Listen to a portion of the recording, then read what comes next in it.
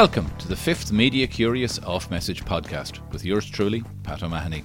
For this one, I headed south to get the local media perspective, sitting down in the smaller standby studio of Cork's 96 FM with Deirdre O'Shaughnessy, the editor of and regular fill-in presenter on their morning chat show, The Opinion Line, with PJ Coogan. Deirdre gave me the lowdown on the different approach to producing for a local rather than a national audience, and on what kind of items work best for them, from swans on the loose to dead horses in the road, from personal miscarriage stories to dealing with, of course, racing pigeons, as well as telling me why she's in no rush to work in Dublin, how when she arrived the station successfully replaced a big name presenter in the same slot, and why a morning talk show sits perfectly in an otherwise all-music radio format. Enjoy.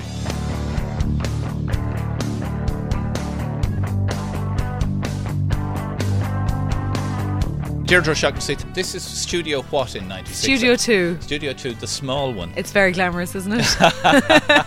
Just as well this isn't television. Yeah, no, this is the box room. The other one is designed for things like live videos, so it's fancy and it has fancy mood And that's lighting. the one that's on air beside That's us at the Studio moment. 1, Kent Tobin is currently on air. There you go. Very good, very good. Your role here at 96 in Cork is what? My official title is editor of the 96 FM Opinion Line, so I'm editor of the Daily Talk Show. I present when PJ is away, and sometimes you'd hear me popping in and out on air a little bit. So I suppose think Jenny Kelly and the Old Ray Darcy show. So there'd be a little bit of that popping in and out, but mostly I'm behind the scenes. Right. So it's full on. Yeah. My favourite thing that people say to me is, "Oh, one of your researchers contacted me," and I'm like, "Well, it was me or it was Fergal." So one of your researchers was me, but I must have sounded a bit different yesterday. So it's a small team, very close knit. It's done by the skin of its teeth. It really is. You know, it's a 3-hour daily show. Okay. And people would say, people would ask what's the format of the show, what's it like? And the closest thing we've compared to really is Liveline, which is half the length and has about 3 times the staff. I know, I've worked on it. Yeah. So it's a roller coaster really daily. So when that light goes red at what time you're on air at? About 9:06. 9:06. When that light goes on, do you know what's going to be in the 3 hours? No. We have a running order done just in case. That's very like Liveline. Yeah, about 50% of the time maybe you'll get most of the things in the running order done. If it's a really slow day, you'll get what's in the running order done. If it's a really awfully slow day, no one who's in the running order will answer their phone. These are the people that you've set up. These to are take the a call. people who are set up and are supposed to be ready to take the call. Yeah. But we know well why the HSE is so busy, because the majority of our callers seem to spend a lot of the time going in and out of doctors. Right. So you'll ring someone, they'll be like, "Oh, I have a doctor's appointment." You're like, "But you said you were available." So 50% of the time though it goes, I'd say 25% of the time it goes completely out the window. Okay. 50% of the time in all it probably we get some of it in. So like it's very flexible, and I suppose that was the biggest thing I had to learn coming to radio from a newspaper. Like, you do a newspaper, the bits stay where they are, you get the finished product the next day and everything is where you put it, unless you had a really bad day on print day. And you have to fill that space. Whereas with radio, obviously, it's so different. You don't, you put in a caller and you might have allocated them 5 minutes. And then it turns out that something they've said is a thread that you can pull that is completely unrelated to whatever they were supposed to be coming on about. And completely unexpected. And completely They're unexpected. the gems. Oh, sometimes. that's what makes it what it is. You know, that's what makes live radio. Yeah. And say there was a lady the other day, we had an item the other day on Cork's oldest dog. A lady rang in saying she has a German Shepherd that's 16 going on 17, like Liesel. And actually maybe it's called Liesel. I don't know. You know, in the sound What's of music. Liesel? I didn't get. Oh, right. Oh, yeah. Okay. You thought of that now. Yeah. So the dog was 16 going on 17, and she was kind of saying, "Is it the oldest one anyone has come across? That seems to be really old to me."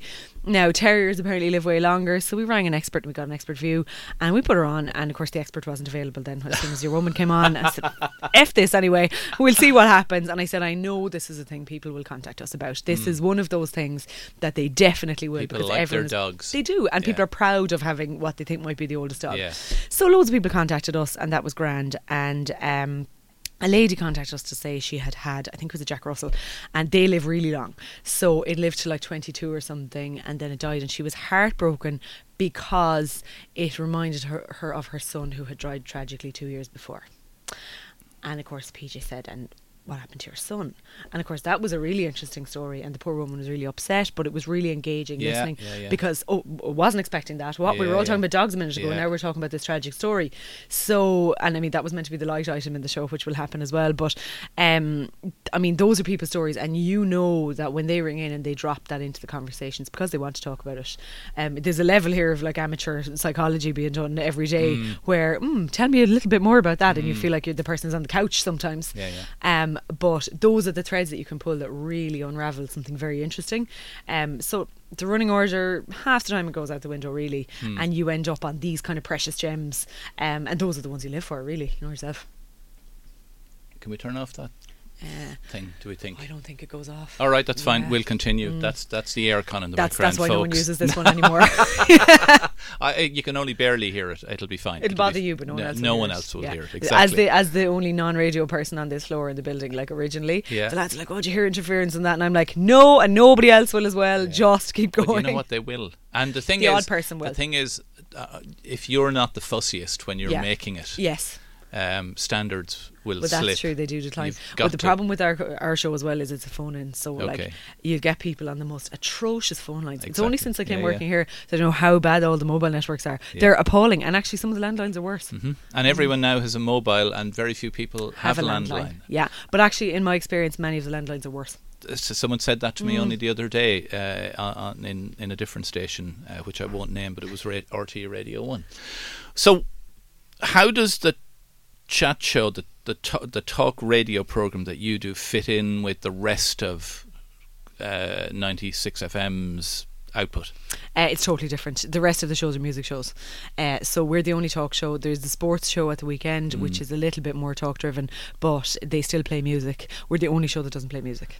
That's like Jerry Ryan on 2FM back in the day. He stood out like a sore thumb, but was hugely successful. Yeah, and you know what? I think people tune in for that couple of hours of talk, and unless they're huge talk radio fans, and they're the people who are, what do we call them, promiscuous listeners, they switch over stations. The majority of people don't. The majority of people listen to 96 for the music, but they know if they need to know what's going on in Cork, they have us on for the 3 hours and they have it covered. Okay. You said if they want to know what's going on in Cork. You're the first interview for Off Message I've done with someone who works in local media. Local media for local people. For local people, absolutely. So are you very aware? I mean, your background was print here in Cork. And in Galway before that. Yes. So what's the difference between making a programme for a national audience or even a newspaper? When you're setting out your content for the day, for the week, for planning ahead, what works? Well, a lot of the concerns are the same. So a lot of the time we'll be covering similar issues to Liveline. There are a lot of similar issues that would occur on a local level. For example, that Liveline would cover. My favourite Liveline ever was the one about the Howth Yacht Club. I don't know if you heard that or if you're working on that one. It was amazing. It was, this lady rang in and she had been organising her dad's, I think, 90th birthday party at the Howth Yacht Club. I think Joe must have known them, or he knew people connected to them, or he knew people involved Joe in this discussion. People. He does. And I'd say was trying very hard to keep it on the level, because this lady was apoplectic that they had cancelled Daddy's party on the day of it because somebody in the family had gone to put up banners and they had used pins in the walls, and the walls were freshly painted.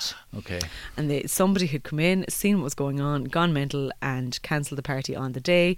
And I mean, that was the kind of thing that would work here as gold. And on Liveline it was even better, because I suppose here, well, I mean, Cork is quite big, so it's not like everyone is going to know. If something like that happened in Middleton, for example, everyone still isn't going to know Middleton. You know, there's people in Castletownbere listening. We have listeners all over the world who have some connection with Cork, who maybe lived here for a few years and moved away or whatever, who still listen. They're listening online. Yeah, and like these are people maybe Italians who came and worked in Apple for 5 years, got into the habit of listening to us, and they still listen to us. Wow. Yeah, we get these really random listeners. A lot in South Africa for some reason. So loads of listeners listeners internationally. So they're not all from Cork, but they would have to have some sense of Cork. We'd have people who come to Cork on their holidays every year from the UK. They'd be listening. They'd often comment on our Facebook page.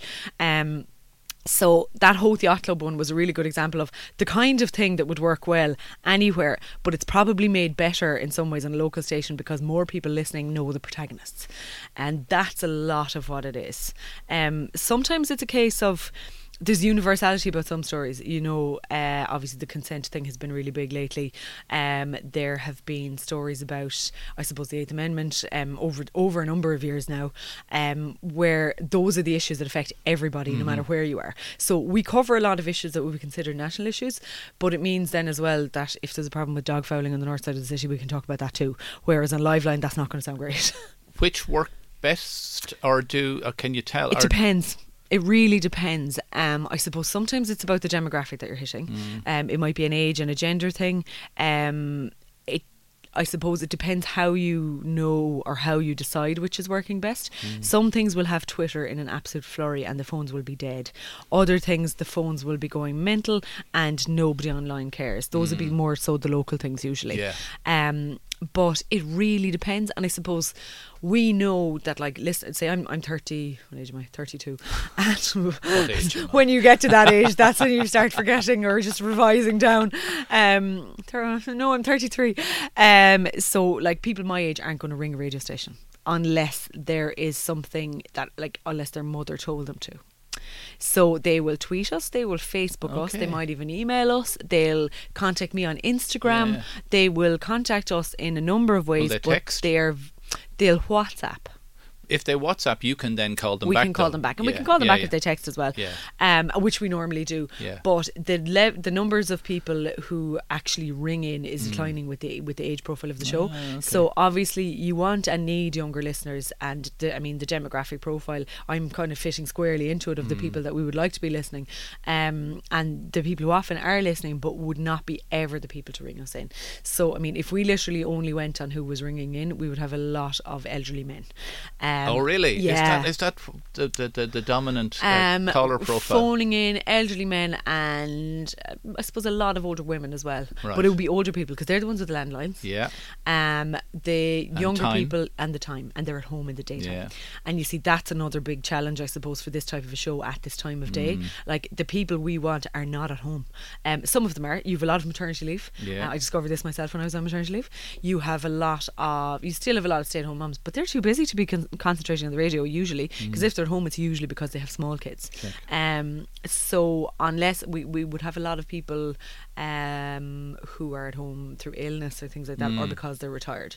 So you have to make a very strong effort to reach out on social media as well, and I really hate that phrase, reach out, but you know what I mean, to get the people who are on social media engaged in the show, as opposed to sometimes you'll see them commenting on a thread but they're not listening to the show, so they don't know the context. But we've been very successful in that. It was one of the reasons, I suppose, that I got the job, was because I was so into social media at the time. That was 4 years ago, and at the time, say the show that preceded this one, they didn't use any social media. Oh wow. And it's 2014. 4 years ago. Yeah. Wow. And we've been very successful. Say people in Cork will know the history of that show, but that migrated to another station. And obviously, there was a big name and there was a lot of big numbers involved, and a lot of people didn't think we could beat them, and we did. And I would say our social media output and our social media interactivity with people has been a very key aspect of that. That's interesting now that you had a big name leave a station, and someone who was quite well known, but not in the same league, let's say, same division. Was that a real fear? And how long did it take to settle in? How long did it take before you went, it is working? Yeah, about 2 years. Wow. Yeah, it was a big thing. I suppose I was brought in when the change was happening, so I wasn't here before that, so I wasn't here for the old reality, we'll say. And when I came in, it was very much a new broom. We had a new team. PJ had been here for years and years and years. Everybody knew him, but not in that kind of that Jerry Ryan role. So it was a case very much of having to establish a new name in a way, and I suppose make people believe in the credibility of this new show, and a new approach, and completely turning the thing on its head, really. What's the big difference between the two shows? Our show is much more listener orientated. What do you mean? So it's about people ringing in, Okay. and it's about the caller, and it's about their story, and it's not about somebody pontificating. Okay. You know, there's no sermon, and there's no ego, to a large extent. Like PJ is the most normal guy you'd ever meet. He is utterly sound. He's a dad of 2. He's normal. He collects his son from school, and he goes home and makes the dinner, and he does very ordinary things that most people can relate to. He's not trying to be a celebrity. And I think that's a big thing, that people feel they can relate to him very well. I suppose that would have been the appeal of PJ for the show, really, at the beginning, that, you know, he's just like everybody else. And that's an awful lot. Like, you'll hear him regularly boasting on the show about how he buys his clothes in Tesco, you know. He's very proud of that. But, you know, that's his appeal. He's a normal guy, and he's a nice guy, and he's not there to catch people out or make fools of them, or kind of set them up to fail on the show. I think that's probably a big difference to what preceded us as well, in that you're not going up against a big beast when you ring us. Okay. You're ringing up to tell your story and to share it, and to see, can we help you, or can somebody listening help you? To someone who's listening. When you sit in the chair when PJ is away, yeah, what do you see that as your role? Almost to be no one knows, just people can't see the join in the crack. Or do you do it differently? I think we do it differently, but only by virtue of personality, and by demographic. Again, you know, we get more female callers when I'm on air. Okay. And that's definite. We just do. The topics we cover are normally kind of the same. You would get more men ringing in with sort of jokes, which can be very amusing. Like the last time I was on air, we ended up discussing male strippers for like 2 hours. I don't even know how that happened, you know, but people tend to bring up different things, you know, to a female presenter.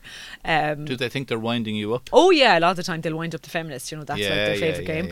Yeah. But that can be great fun. You know, you can't take it too seriously unless it is something serious. You know, if it is something serious, I mean, I suppose I was on air the week of the Ulster trial, you know, and we couldn't really talk about it at the time, but everyone wanted to talk about it, so you had to talk about other things that were kind of related to it. And I mean, I was just glad that I wasn't on air actually when the verdict came out and everything, because I said I don't think I'd be able to handle this one with any kind of objectivity. So there are things where our approach is necessarily different because of who we are. So like PJ has a lot of experience of disability issues because he has a son with autism, and he's kind of known for that, and people will contact us about things like that because they know that the show is sympathetic to that. You know, whereas people might ring in when I'm on with some kind of more female thing because they'll know that I can relate. You know, so it does differ a little bit on who the presenter is. Yeah. What's the competition like, both in the slot and overall in the Cork radio market? Huge because of that situation that we were talking about. I mean, do you want to name names? Come on, it's the elephant. Neil Brentfell. There you go. But elephant because in of the that so Neil has gone so to Neil's where? at Red FM. Right. Okay. And is he directly up against you guys? Yes. Yeah, right. Very much so, and very intentionally so, you know. That was the idea. And so the competition is fierce, you know. Recently we lost a team member to their team. Okay. Which hurt? Was it did, but you know, people have to take opportunities where they come, and that's the way of it. And certainly when people are in kind of at the beginning of their careers, they need to move on to make things happen. So no, and you know what, a bit of freshening up is never any harm. In any case, so but the competition is fierce. I mean, you wouldn't have that if there wasn't competition. You wouldn't have poaching. How many stations have we in Cork? There's 2. We'll say in the city. There's us and Red, and then there's C103, which is our sister station, but it's traditionally a county station. But now, because of the licensing changes, the 3 of us operate in the same city county area. Okay. The Current Affairs show on C103 is presented by Patricia Messenger, and that's on between 10 and 1, so it's not directly up against us, but it would be obviously for 2 of those hours. Very different show, much more of a magazine show, kind of a slower pace, a bit more relaxed, and they would do a lot more things like slots, which we don't do. So what do you mean by slots? You have gardening slot, you know, Pete the Vet sort of a thing. So they would have a lot of those kinds of things. So actually I think it actually offers a brilliant alternative, because if you don't like shouty argy-bargy radio, then where do you go in the morning? And you don't like, you know, really serious current affairs. It's a nice balance because they have the local news and they have nice lifestyle stuff as well. So if you needed a little bit of a tempo change in the morning, that's where I would go. What's listenership like in Cork? Do do a lot of people in Cork listen to radio? Yes, huge, very popular, and local radio mostly. Like we would be much bigger than RTÉ Radio 1 at that slot in the morning in Cork, and obviously so would the other two stations in Cork. So like our, God, I'm going to be hung for this now, but our Jane Laura figures at the last one I think were 76,000. Red FM would have been 8,000 behind us, and I think C103 were slightly behind them, or they were near them somewhere. So like that's a huge chunk out of the market. Yeah. When you take into consideration how many people are listening, you know. I know the thing about local radio and local newspapers is that people like reading and hearing about themselves. Yeah. Even nationally, you'll see a programme working on national television or radio here, and you can see the same on the BBC with loads more money. Yeah. But people watch the RTE or the TV3 version. Yeah, absolutely. Yeah. No, it's like it's very important to people, and I think I suppose as newspapers are going the way they are, it's one of the things that I would be very conscious of, that there's an obligation, I suppose, to support local, because if you don't, then it's not going to survive. And I suppose with radio, we're so privileged that we have the licensing situation that we have, that, you know, there is some priority put on it, that it is regulated and all the rest of it, for this reason of appreciating the importance of local production and local news. Newspapers don't have that, you know, and you still have the Evening Echo, really, really strong paper in Cork. The Cork Indo is there. There is still a very strong element of Cork people wanting Cork.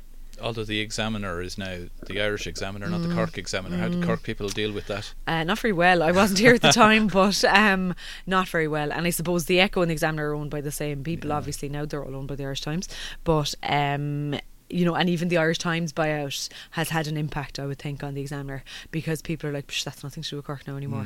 You know, even though the journalists are in Cork, they provide huge employment in Cork, you know, and it's a very good quality newspaper apart from anything else. You know, it would still be my preferred read of national newspapers, largely because it does have a better spread of what's happening outside of Dublin. And, you know, I suppose looking back on the Irish Examiner decision, I were only a nipper at the time, but if hindsight was foresight, what they would have done was created something like the Farmers Journal, where the Farmers Journal is this niche.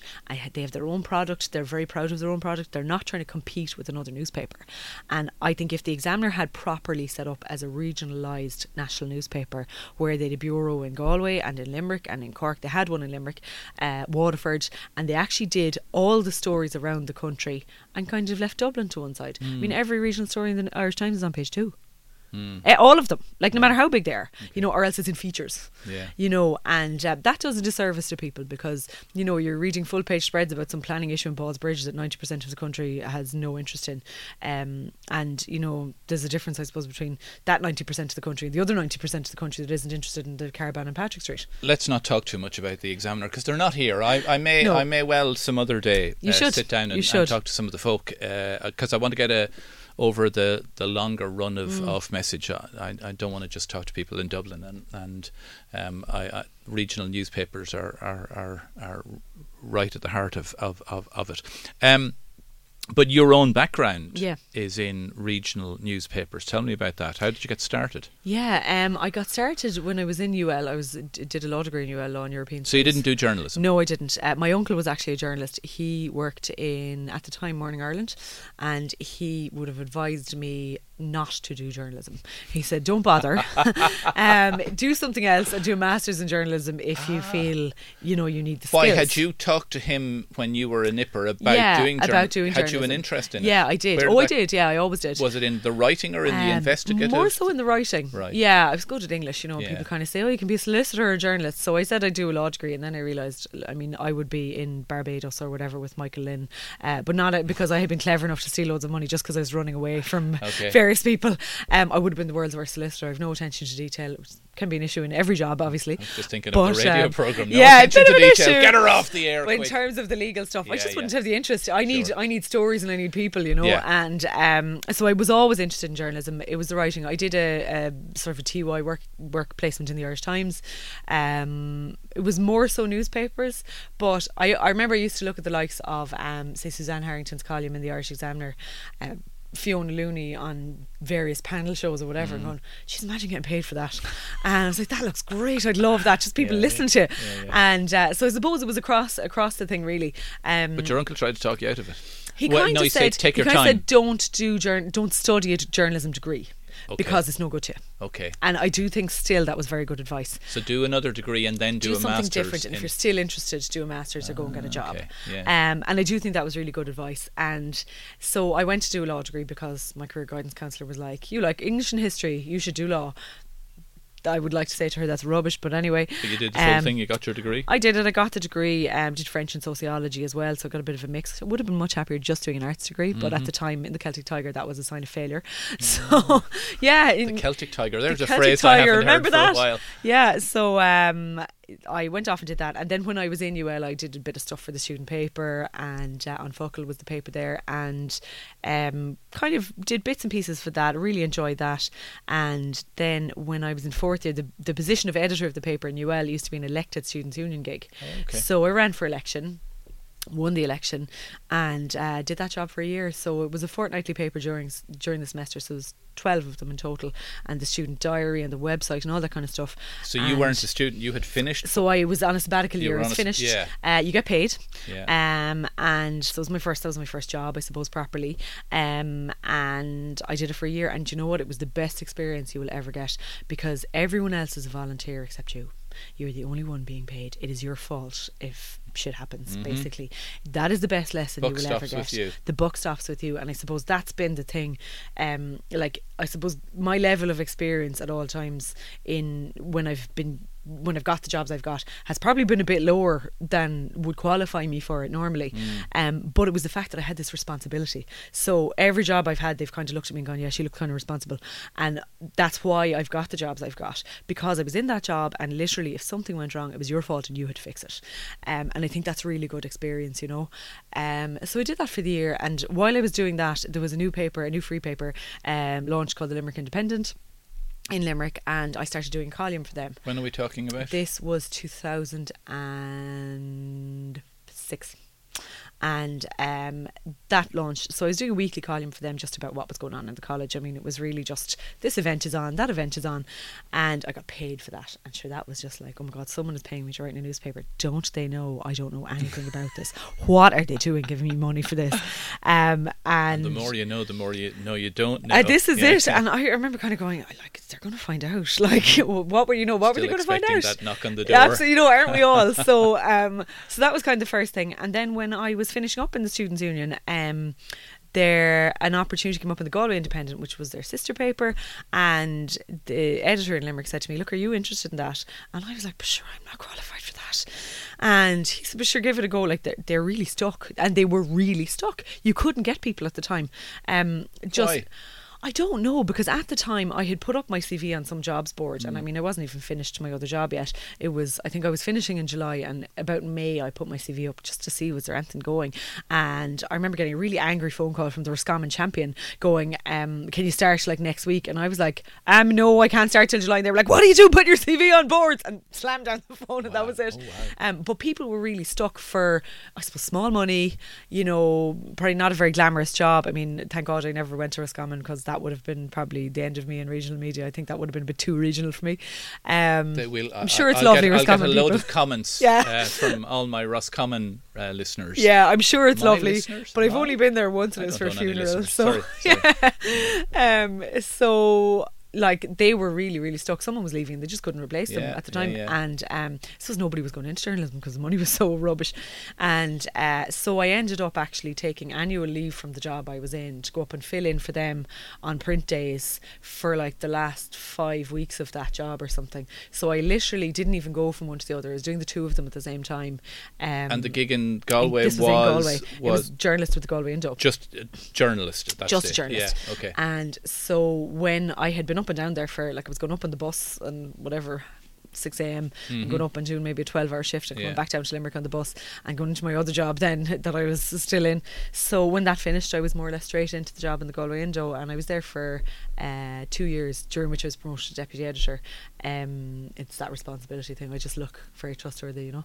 And I'm saying nothing, folks. When I was there, that company also owned the Cork Indo, so they had the 3 papers at the time, and there was so much flux in the market at the time, because they were free papers. They were set up in Galway. It was set up to compete with the Galway Advertiser, because the Advertiser had such a stranglehold on the property advertising market at the time. Are you seeing a common thread here?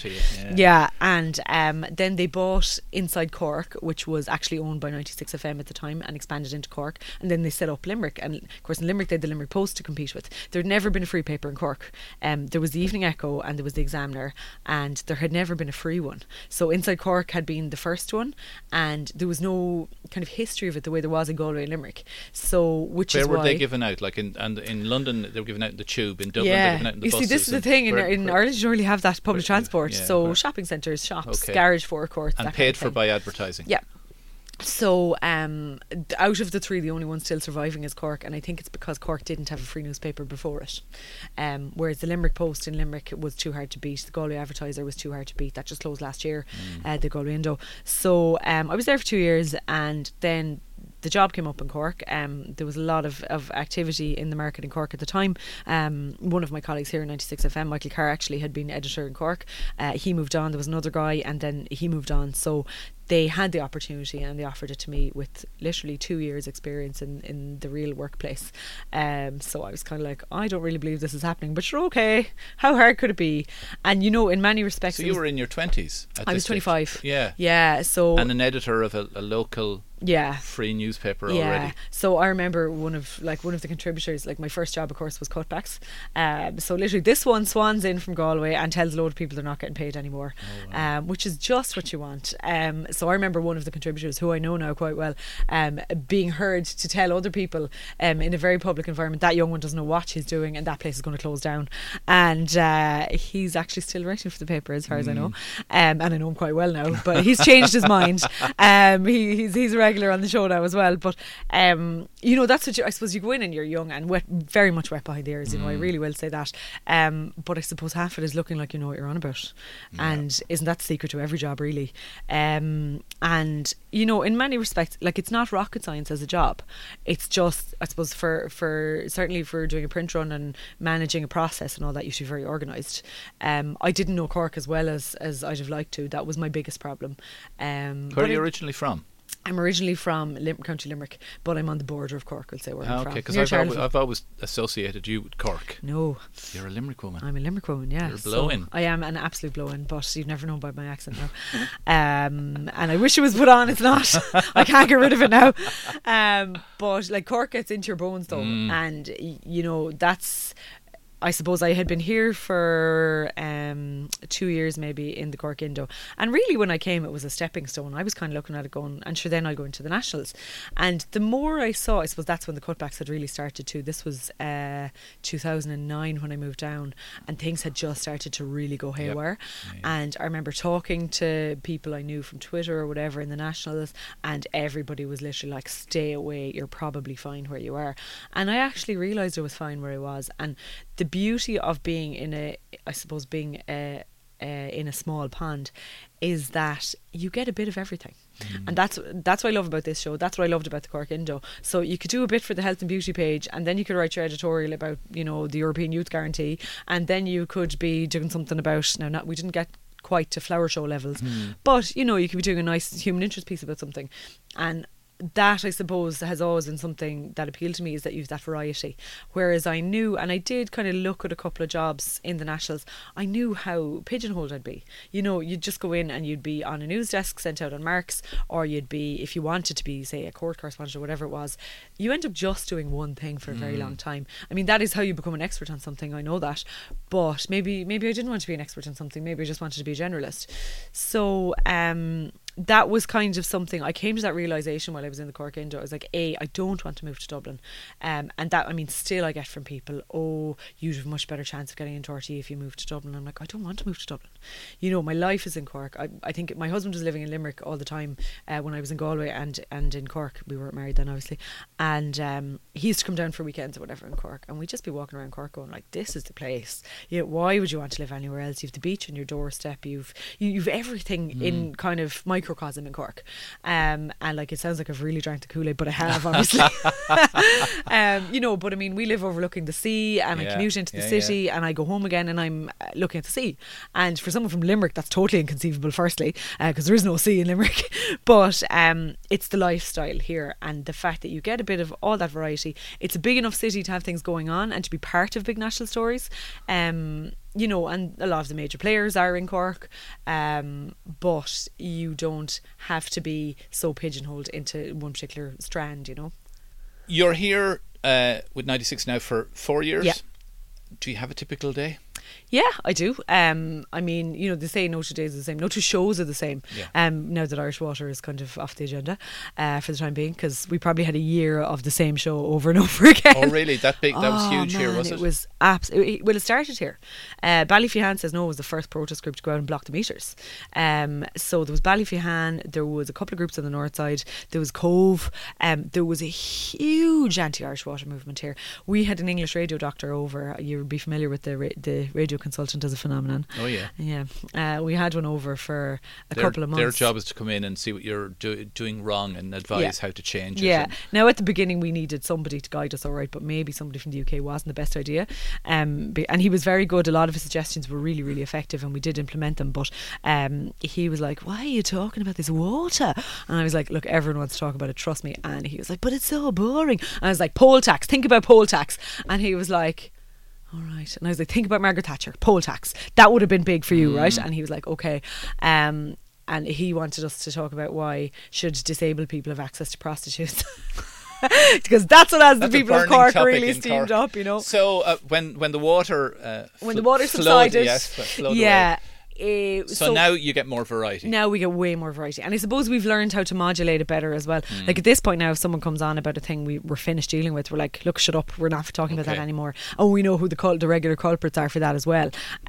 So no, on a typical day, to go back to your actual question, we start here kind of between 7 and 8. Depends how much we've got done from the day before, or if there's something major breaking or whatever. Start here between 7 and 8. For the first hour in the morning, obviously nobody answers their phone until 8:30. Something I didn't learn until about a year into the job, really. There was no point coming in much earlier than that because nobody was going to answer you. And I suppose we would be just checking phone lines and making sure people are awake, obviously going through the papers, checking the bulletins, checking the social media. Do you get a lot of material in the papers? It varies massively. It depends. It might be like one of those universal topics we'll be talking about. It could be you know, a celebrity has come out with their miscarriage. Something like that could be a really good kicker for us, where we know there are loads of people who want to come on and talk about that. That's one of the topics. I mean, that we did it recently, and Jeepers, 3-hour show, you know, of women ringing in, mostly women, some men, talking about their experience of miscarriage. And it's one of those things, you need an angle for it. You need a reason to bring it up. You need a hook to hang it on. Yeah, you do. And you need a reason for people to actually ring in. You're not going to go, oh, you know, lots of you are having miscarriages, you want to talk about it. You know, say whoever has come out about their Catherine Thomas, actually, I think it was at the time, came out about her miscarriage, and you know, this is a story that affects a lot of people. And so things like that, yes. News wise, usually we'll have it first. And I mean, that's the nature of live radio. We'll break a thing and we'll have it first, and then it'll be in the papers the next day. And then you get stuff from your news team or from our news team, or the programme breaks it. You know, it could literally be someone just rings in and goes, oh, there's after been a big accident wherever, and that's, you know, that's going to set the agenda for a couple of days because there's X, Y and Z involved in it. Or it could be a protest, or it could be something like that. So oftentimes things will break on the show, or somebody will say something unexpected or whatever it is, and you'll find that it'll be in the newspapers the next day, and then the newspapers will develop it further and have a different angle on the next day, and then you bring it back on day 3 because they've changed the narrative. Or somebody else says something about it the next day. So a lot of the content would be, say, or they might have developed something we've done. So you'd be looking at the papers going, oh, okay, that's somebody new has come out about that. That's interesting. We didn't have that person on. Yeah. Maybe they'd like to come on and share that. So that's what we're doing in the morning. Oftentimes, I mean, there are days that the show has been almost completely done the day before and there's just nothing happening that morning. Yeah. And you know yourself, I mean, there's nothing worse than that. And like we'll be sitting there some days, and the more frantic we are between 8 and 9, usually far better the show is. If we're sitting there twiddling our thumbs between 8 and 9, everyone is lined up and everything is done, that'll be the day nobody rings in.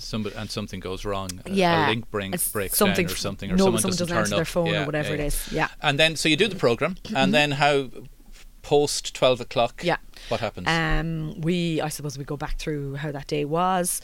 Any issues are kind of brought up and discussed. Obviously, if there's any complaints or anything like that doesn't happen that frequently, thankfully. If there's anything immediate that we need to deal with on that day's show, or for example, you might have people that you have to link up off air because there's somebody offering to help somebody else or whatever it is, there'd be a lot of that. Yes. So we do all that kind of post-production stuff. We obviously have to upload the podcast and all that kind of thing, and then a lot of times the next day's show will be, I don't know, a fifth done by then, or you'll have stuff left over that is still relevant to the next day. You'll be getting emails in all throughout the show and all that kind of stuff, so you might have a good idea of where you're starting for the next day. There is the odd day where you literally are starting with a blank page, and that's kind of scary. You look at that at 12:05 and kind of go, oh, here we go. But for example, today after the show there was only one thing in for tomorrow. We've Mary Lou McDonald coming in, so I was like, great, we have that. And then I was like, God, we've nothing else. And I mean, now we have more stuff than we know what to do with, because there's been stuff coming in. There's a couple of things have broken since then, over lunchtime even, and just a couple of bits and bobs have come in. So can't you play music if you're stuck? No, unfortunately. So even though this is a music station, we don't play any music. None at all? None, no.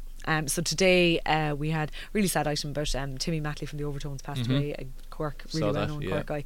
And we played a few clips of the Overtones, but that's about as much as we'd ever do, unless there's an OB. So in an OB we might bring in live acts, alright, because you can't rely on the phones. An OB being an outside broadcast. Yes. And do you go out of studio often? Not that often, but we're increasing it a little bit. It's taken us some time to find a way to make the format work out of studio, because if you can't rely on the phones and it's a phone-in show, then there's obviously challenges with that. So what we do now is, usually it's in a kind of a big enough space where there will be a lot of members of the public. We would invite a lot of our regular callers and make sure that they're there, and that whatever comes up we have somebody to talk about it, because a lot of the time someone just will ring in and go, oh, the traffic on the N20 is terrible, why don't we have a motorway? And do you do someone there who can do those OBs? Do you have an OB van, or do you just go to a location? We go to a location and bring the equipment and set up in a reception or in a room, or in a cafe or whatever it is. You don't have an OB van? No, we don't. They're expensive. So I gather. I suppose it's not something we do that often. Some of the other shows on the station would do it a lot more often than us. And say our sister show on C103, Cork Today, would do a lot more of that than we do. So you have no ambitions to move to the national media? I suppose, never say never. I've no ambitions to move to Dublin. Okay. That's I suppose that's where the crunch thing is, I do a column in the Herald. I'm on Today with Maura Dahi about once a fortnight or so. That varies depending on the season and the show and whatever. And I do other bits and bobs nationally, I suppose, when I have time and the inclination. Since I had my son, obviously I have a bit less time to do the extracurricular stuff. I used to go to Dublin a good bit to, say, do Vincent Brown show. Used to do a lot of stuff on News Talk before I worked here. But it would take a big offer to. It would. Yeah, it would. And look, if anyone wants to talk to me, I'm up for presenting the Late, but whatever. Can I do it in Cork? But I mean, it would take something really exciting. And if it was to do this same job somewhere else, then no, I'm very happy here doing this job. If it was something really out there, then I'd have to consider it. But at the moment, certainly, where I'm at in life and all the rest of it, I don't see myself moving to Dublin anytime soon. Do you guys here have to deal with fake news? I mean, it's particularly, I suppose, a problem for national media dealing with international stories, although you do get... But do you get local fake news? You just get people being wrong about things. But do you get people deliberately making up stuff? Have you ever had someone ring in with a story that just wasn't true, or tweeting you up the programme or emailing you something that set you off on something that was just wrong?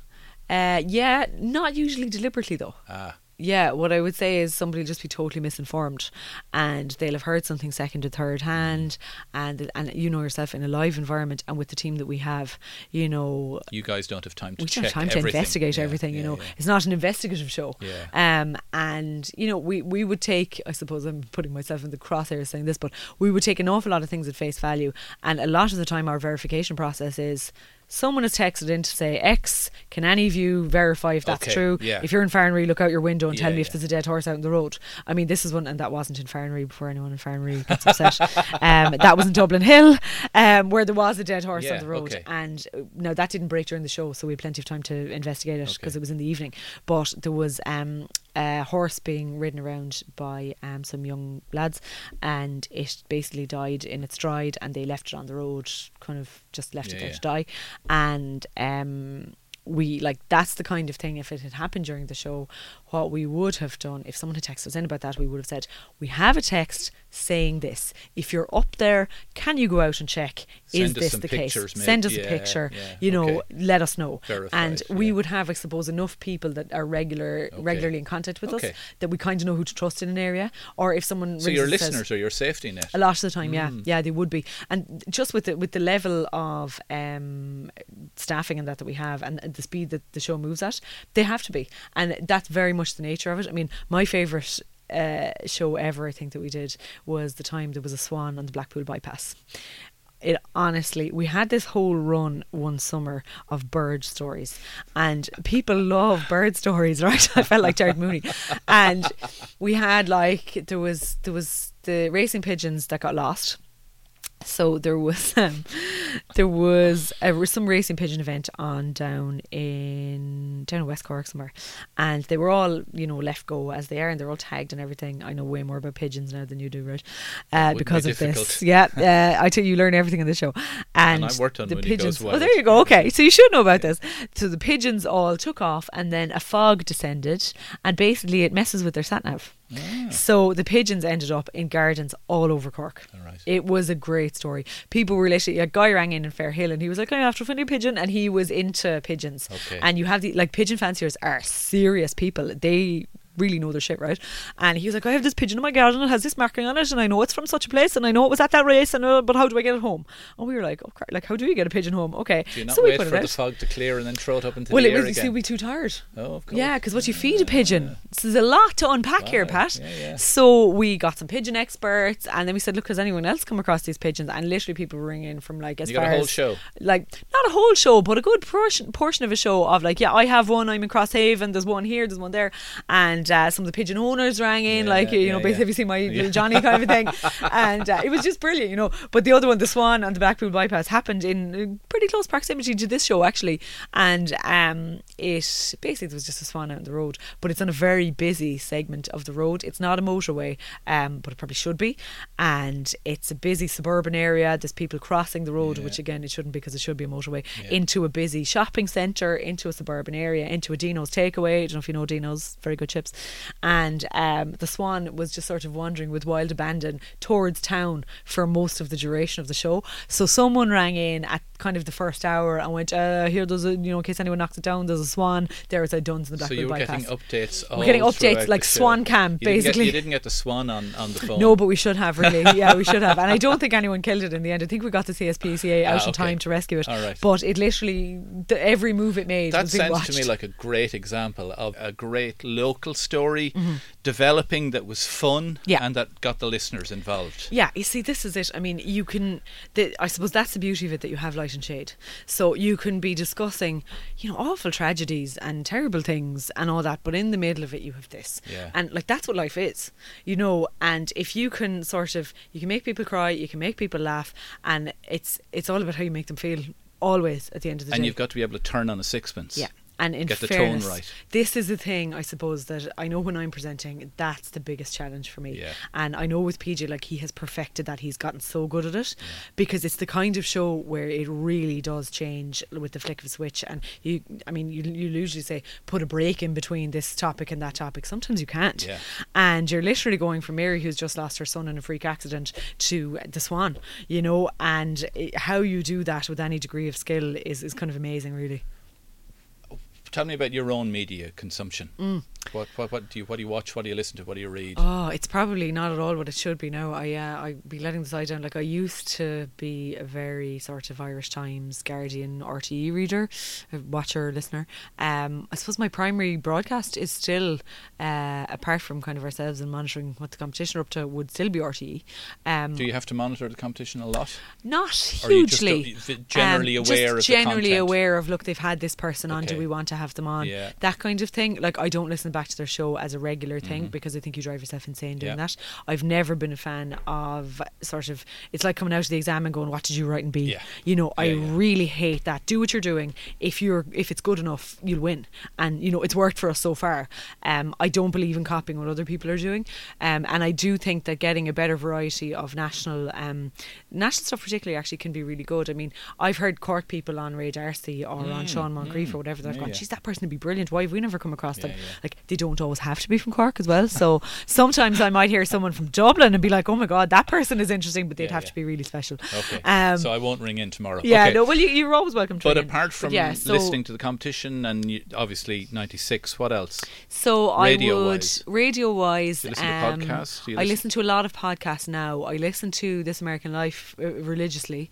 I would listen to Death, Sex, Money. Did you ever hear that? No, but it sounds like I It's should. excellent. It's really good. For And someone actually, who makes a podcast, I don't know my podcasts at all. I don't know them very well at all either. See, I don't have time to actually sit down and be doing all this. Yeah. And you know yourself, when it's your job as well, you're much less inclined to do it for leisure unless it's something completely different to what you do yourself. So a lot of American ones. I listen to, one of my favourite ones is 10 Minute Tudors with this woman who has the poshest accent in the world, and it's literally, I listen to it if I'm going to the shop in the car or whatever, and I am the historian Leander Delisle is how she introduces it. I just love it. I'm like, you're so posh. I don't care what you're talking Yeah, about. it's just, she's like, and Henry VIII had a daughter, blah, blah, blah, and she's just so posh. So for escapism, I watch a bit of Netflix, Grace and Frankie at the moment. Okay. Do you watch television in the old-fashioned sense? I do. Programs Yes, when they're I'm on? very old-fashioned TV watcher. I like television scheduling. I like having the routine of having my dinner and watching Nationwide and the soaps. Nationwide actually can be really useful for us. So I think it's really. And do you know what somebody said to me? Somebody from RTE actually, who works in the very serious end of the business, said to me one day that they don't feel it produces enough positive current affairs output, as in enough actually not making you really depressed stuff. And Nationwide is it. If you look at Nationwide, I know it's not the most like exciting program in the world, but they're doing all these wonderful things that people are doing on a daily basis. It always looks for the best side of a story. It's so positive. And if you want to know what's actually going on in the country, it's mostly you see it on Nationwide, because those are the things that people's daily lives are made up of. Nobody's daily life is made up of Brexit or NAMA or whatever, except for people who work in the Big Five in Dublin. But a lot of people's daily lives are made up of the men's shed or the rowing club or the whatever. And Nationwide really gives that a voice. Anything else on the soaps? Okay. The news. Usually I'm in bed by 10 p.m. So like last night there was some new drama on RT, and they were doing a promo for it at about 8:30 or something. They were like starting at 10:40, and I was like, who the hell is up at that time? I don't know what your record button is for. But sure, when would I watch it? I have time for that. Yeah, even back in the days of VHS, I used to have a stack of unwatched Yeah, that I never got to watch. I never watched them. So I watched Dermot Bannon. I watch all the things you can watch with Twitter. Dermot Bannon, Francis Brennan, all those kind appointment of RTE television. programs. You have to watch them when they're going out to get the social and I media really reaction. enjoy that thing, and I think that people, I'm really old fashioned in my consumption in a lot of ways. I think that people are really going to miss that if you totally go from scheduled TV. I think there's such a community around it. I mean, on the show we could probably nearly do every Monday morning about Dermot Bannon, but it's funny how the internet in a lot of ways has saved a certain facilitates it. kind of television that you have to watch it as it's going live to take part in the social media absolutely conversation. And I think it's great that they've managed to do that with Dancing with shows the like that. Stars and or those First kind of- Dates. First like Dates. I often go back through the Twitter stream for First Dates in case there was someone from Cork on it. Because like there are occasionally. Glenn was on from Cork. Was he on the same episode as you? He was on the week before or after you, maybe. I can't remember. And he got absolutely roasted. Oh, right. And we had Glenn on the next day talking about the Twitter reaction to him. So I think you can I really like that. It's appointment television. It is, yeah, and I really like that. And what about print newspapers? Print, I suppose we go through them every morning for the show, before the show. So you these do days read them there. Well, do you know get what? news online? Loads, yeah, from social media. largely. I mean, I would check the main news websites if I'm not reading the newspapers. Okay. I'll do one or the other. But like most of it is from social media these days, because I suppose what I need to know is what people are talking about. Yes. Not necessarily for my own consumption. And that's one thing that the job spoils for you. I don't know if you find that. I used to be a total newshound, current affairs, aficionado. Nowadays, it's literally, what do I need to know? And it's literally, primetime, have somebody from Cork on tonight about their sick child. Well, mine changes because I'm a freelancer. So, yeah, so depending on the gig I'm working lucky. on, it changes. My media consumption changes. You're lucky. Like, I very rarely read a paper for leisure anymore. Like at the weekend, maybe, like most people. Whereas if I wasn't working this job, if I was doing something different, I'd probably buy a paper every day. Do you switch off when you go home, or are you still consuming? We're kind of on the job all the time, really. There's no switching off. We try and take it in turns of an evening, who has the duty phone, we'll say, and who's monitoring the social media. But realistically, you need more than one pair of eyes. Yeah. So I switch off the odd time. Yeah, I would like to switch off more. That's something that would be good. But hey, I've maternity leave coming up, so you can't get more switched off than that. On which note, let's switch off this interview. Poor men. Deirdre O'Shaughnessy, thanks a million for taking part in this Off Message podcast. Thank you.